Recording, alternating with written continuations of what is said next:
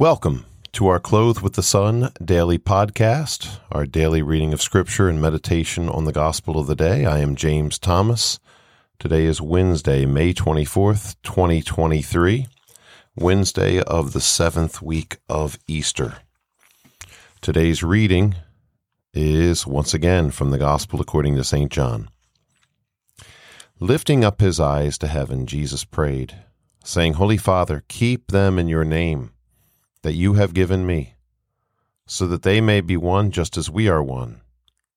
When I was with them, I protected them in your name that you gave me, and I guarded them, and none of them was lost except the son of destruction, in order that the scripture might be fulfilled. But now I am coming to you.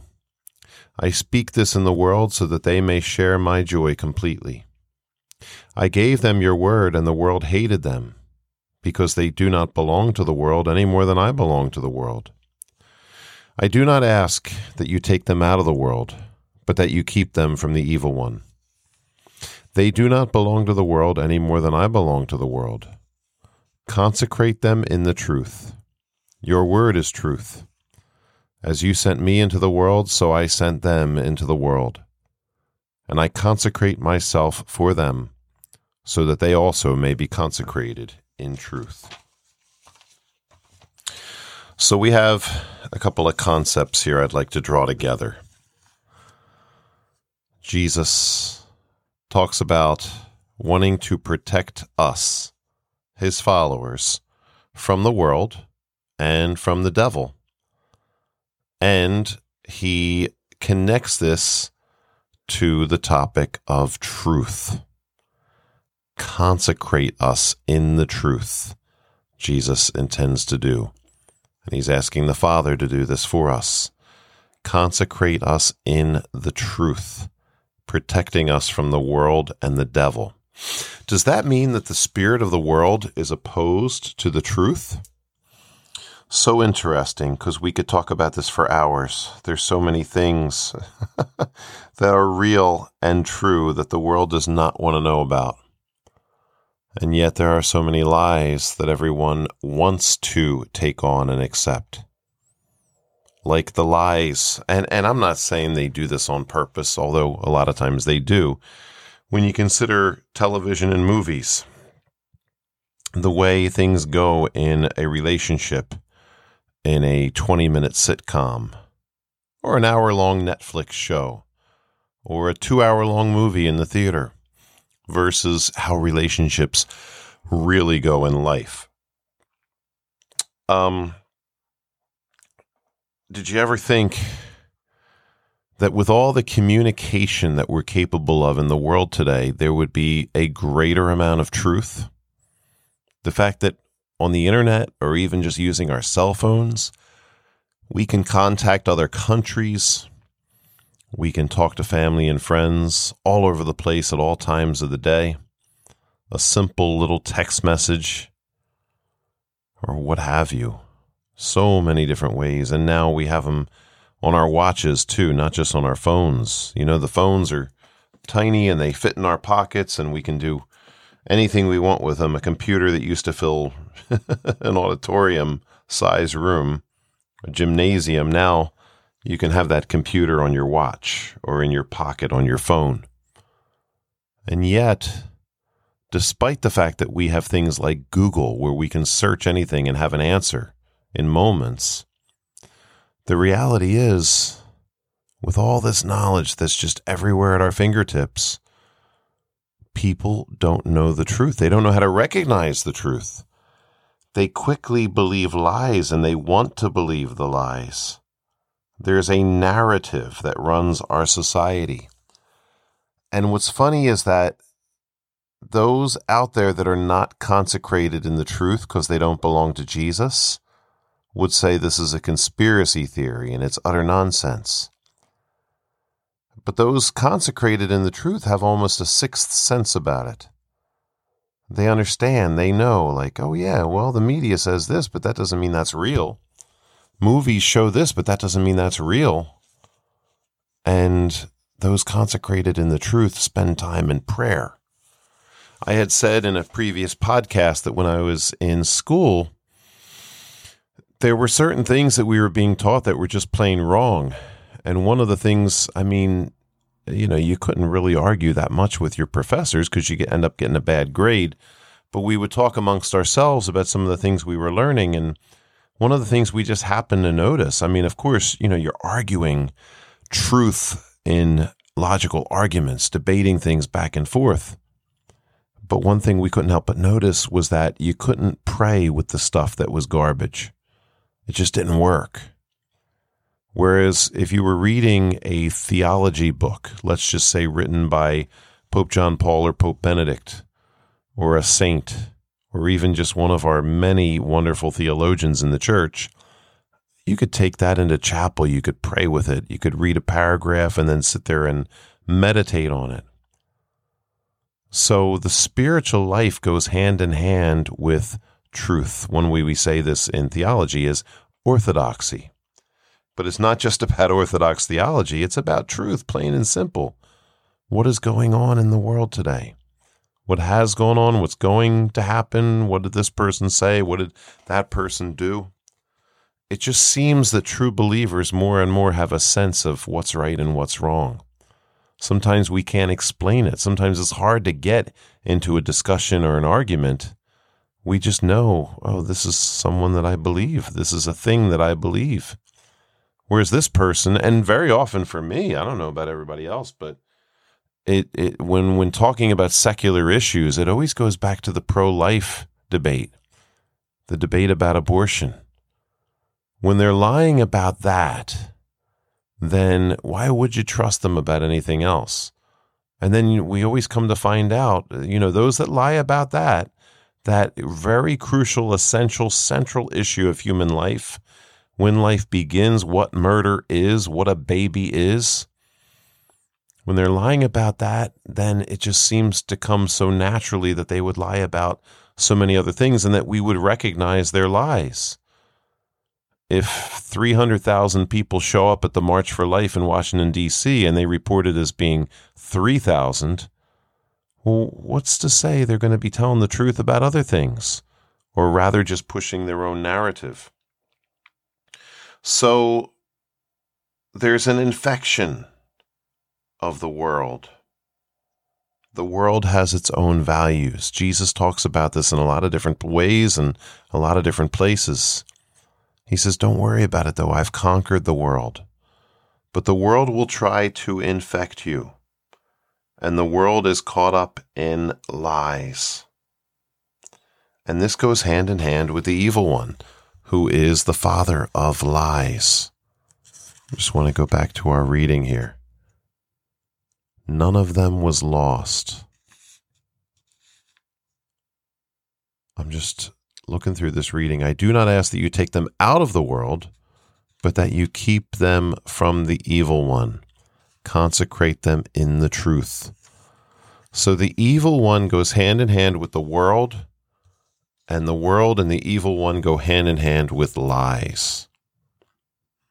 I just think of different experiences that I've had where I've been aware of demonic issues. For example, more and more drugs that used to be illegal are becoming legal now. And people think, well, if the world says they're okay, then they're okay. They're legal now, so there's nothing immoral about it, right? When in reality, we know things like, well, certain drugs cause brain damage. Whether they're legal or illegal, they still do. Certain drugs impair people's judgment, like getting drunk. One time I was teaching a group of students and they wanted to know, other than the legality of it, what's the difference between smoking pot and drinking? And I said, well, let me do a little research. Let's just get a definitive source on this. And I called the National Catholic Bioethics Center. I think now they're in Philadelphia. It used to be in Washington, I think. But anyway, I had called. This is about 10, 15 years ago. And it's funny, the priest that was answering the questions, initially he didn't even want to get into it with me because he was saying, well, isn't this obvious? But we got into it a little bit, and he himself even did a little research, and he said, well, you know what? Alcohol in and of itself is good for us. That's why we put it on cuts.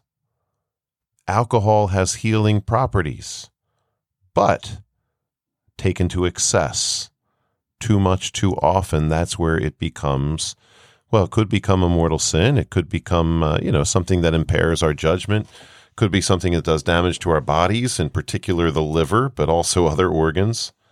And impairing judgment causes people to commit sins, do things they wouldn't do if they were sober. But that's when it's taken in excess. Alcohol on its own is not a bad thing. Jesus himself drank. If we're talking about one or two drinks, there's no sin in that. There's nothing wrong with that. But he said when it comes to certain illegal drugs that maybe now are becoming legal, well, there's brain damage. And there's addictive qualities that are much stronger than alcohol. A lot of different things to consider there. And so we have people today believing, well, everything's fine now, but it's not fine because they're losing, however you want to say it, they're losing, brain cells. But another thing is, when I learned a little bit about the devil, and in particular demonic obsession. An obsession in theological terms means an excessive temptation. It's more than just being tempted, it's addictive behavior. Now, addictions can be caused chemically, they can be caused psychologically, emotionally, but also an addiction could be supernatural. It's a demonic obsession.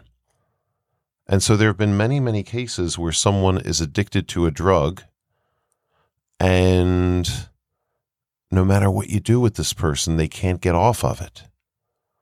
Until, in many, many cases, the person was prayed over. Specifically, deliverance prayers were prayed, and then the person was no longer addicted. And then all the other more worldly type means worked to deliver the person from the addiction.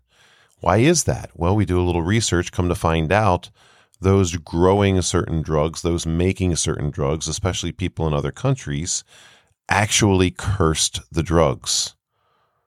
Once again, the spirit of evil, the spirit of the world, the spirit of lies go hand in hand. Here, take this drug. There's nothing wrong with it. Oh, it's legal now. There must be nothing wrong with it. It must be fine. But still, the people growing it are calling in the local witch doctor to curse it. And then we wonder why people can't get over certain things until they've had deliverance prayers said for them. Certain other things are happening in our world where we are not being told the truth. And yet our society, our government leaders are telling us a whole different story than what's true. The media is trying to control the narrative. Whether we're talking about news media, social media. If you question certain things, you say certain things, you are canceled. You are reprimanded, you are blacklisted, you are blocked. It used to be we could discuss different things. And you know what? Lots of crazy things still continue to be discussed. Yeah, when they don't matter. And people say all kinds of ridiculous things. But if someone borders on the truth, a truth that maybe is for the good of others, then they're shut down. And we might ask, why? Why would someone do that? Well, maybe it has something to do with the fact that so many people in leadership, and it's not just now, it's always been the case, but it seems like now we're at a critical mass of people in leadership that when you take a look into their personal lives, they're involved in satanic practices. They're literally involved in Satanism. Or the Masons, which they say, oh, it used to be Luciferian, now it's satanic. Well, heaven forbid, Luciferian is bad enough for me. Luciferian simply means, in very simple terms, it's all about yourself. Whereas satanic is like hardcore, like, no, it's about Satan. And there's people that are involved in these things, and they're making decisions for the larger society. And then we wonder, oh, why did they lie to us about this or that, about things involving our health, about things involving the way a country is run, the way money, finances, banks are being run. Yeah, why would they lie to us? Why would a Satanist lie to us? I don't understand. Do we really need this gospel reading? Honestly. But Jesus, thank God we have these readings. Thank God we have the words of Jesus. He ties it together. Lies, Satan, the world. And the world, well, there's a lot there. There's lust, there's greed, really all the 7 deadly sins. People that want to make more money off of others. People that don't care if they kill others. People may be actively trying to kill others for reasons such as, well, we make money from the number of abortions we have. We make money from selling certain drugs, even though they're bad for people. And then we can sell other drugs and tell them, oh, this is the cure. People that believe the world is too heavily populated and therefore we got to get rid of the surplus population, Mr. Scrooge. So, thank God we have the truth. Jesus says, I am the way, the truth, and the life. Jesus says the truth will set you free. Just another example, since we're on a roll here. I've done many high school retreats over the years. And there have been times when I was doing retreats, even when the kids were very young. You know, these are Catholic kids, most of these kids. And you take them to Mass and, I don't know, they go through the motions, pretty much always what they've done, because nobody ever taught them to pray deeply. But you have them on a retreat and you try to teach them to go deep into the sacraments, into meditation, into receiving the Holy Spirit. And what happens sometimes on some of these retreats is when you teach a kid to go deep in prayer, and it could be the first time in their lives they've ever experienced that, suddenly there's something that starts manifesting.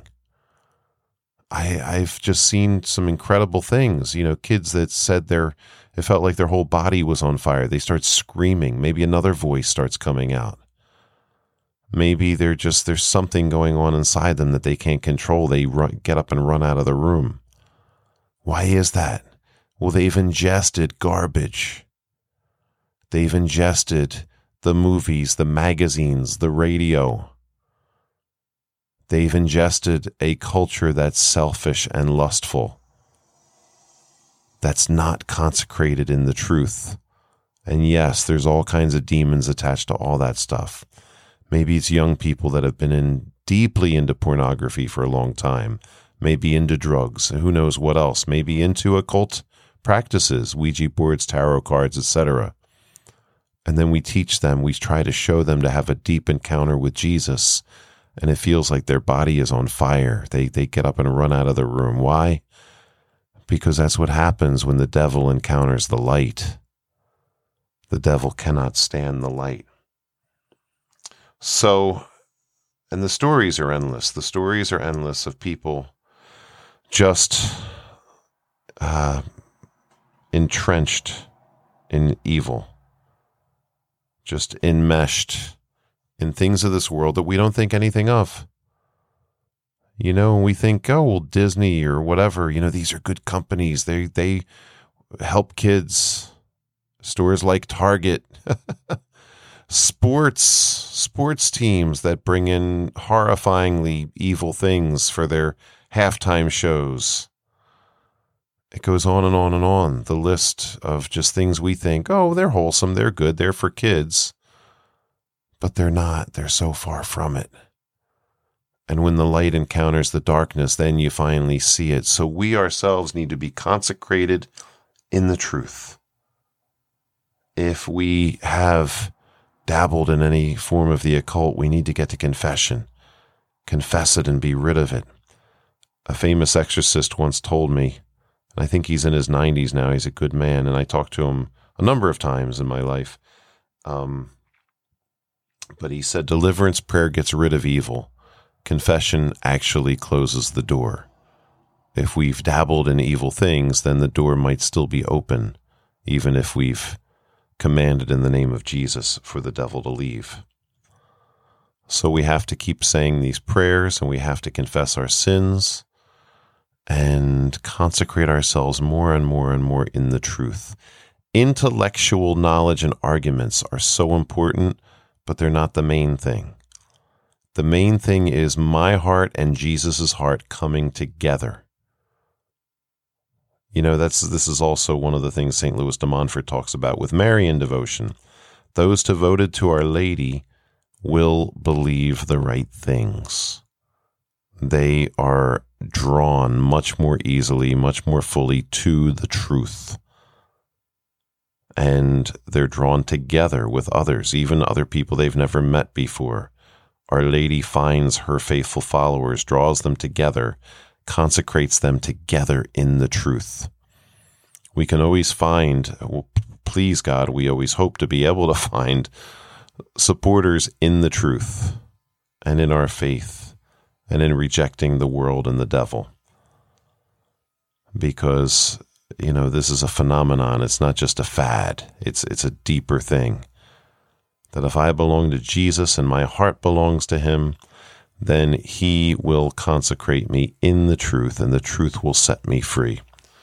So we ask our Lord to consecrate us in the truth. We ask our Lord to fill our hearts and our minds with truth so that we, every day of our lives and ultimately in the end, will be drawn more and more and more into the kingdom of our Heavenly Father. Have a great day. God bless.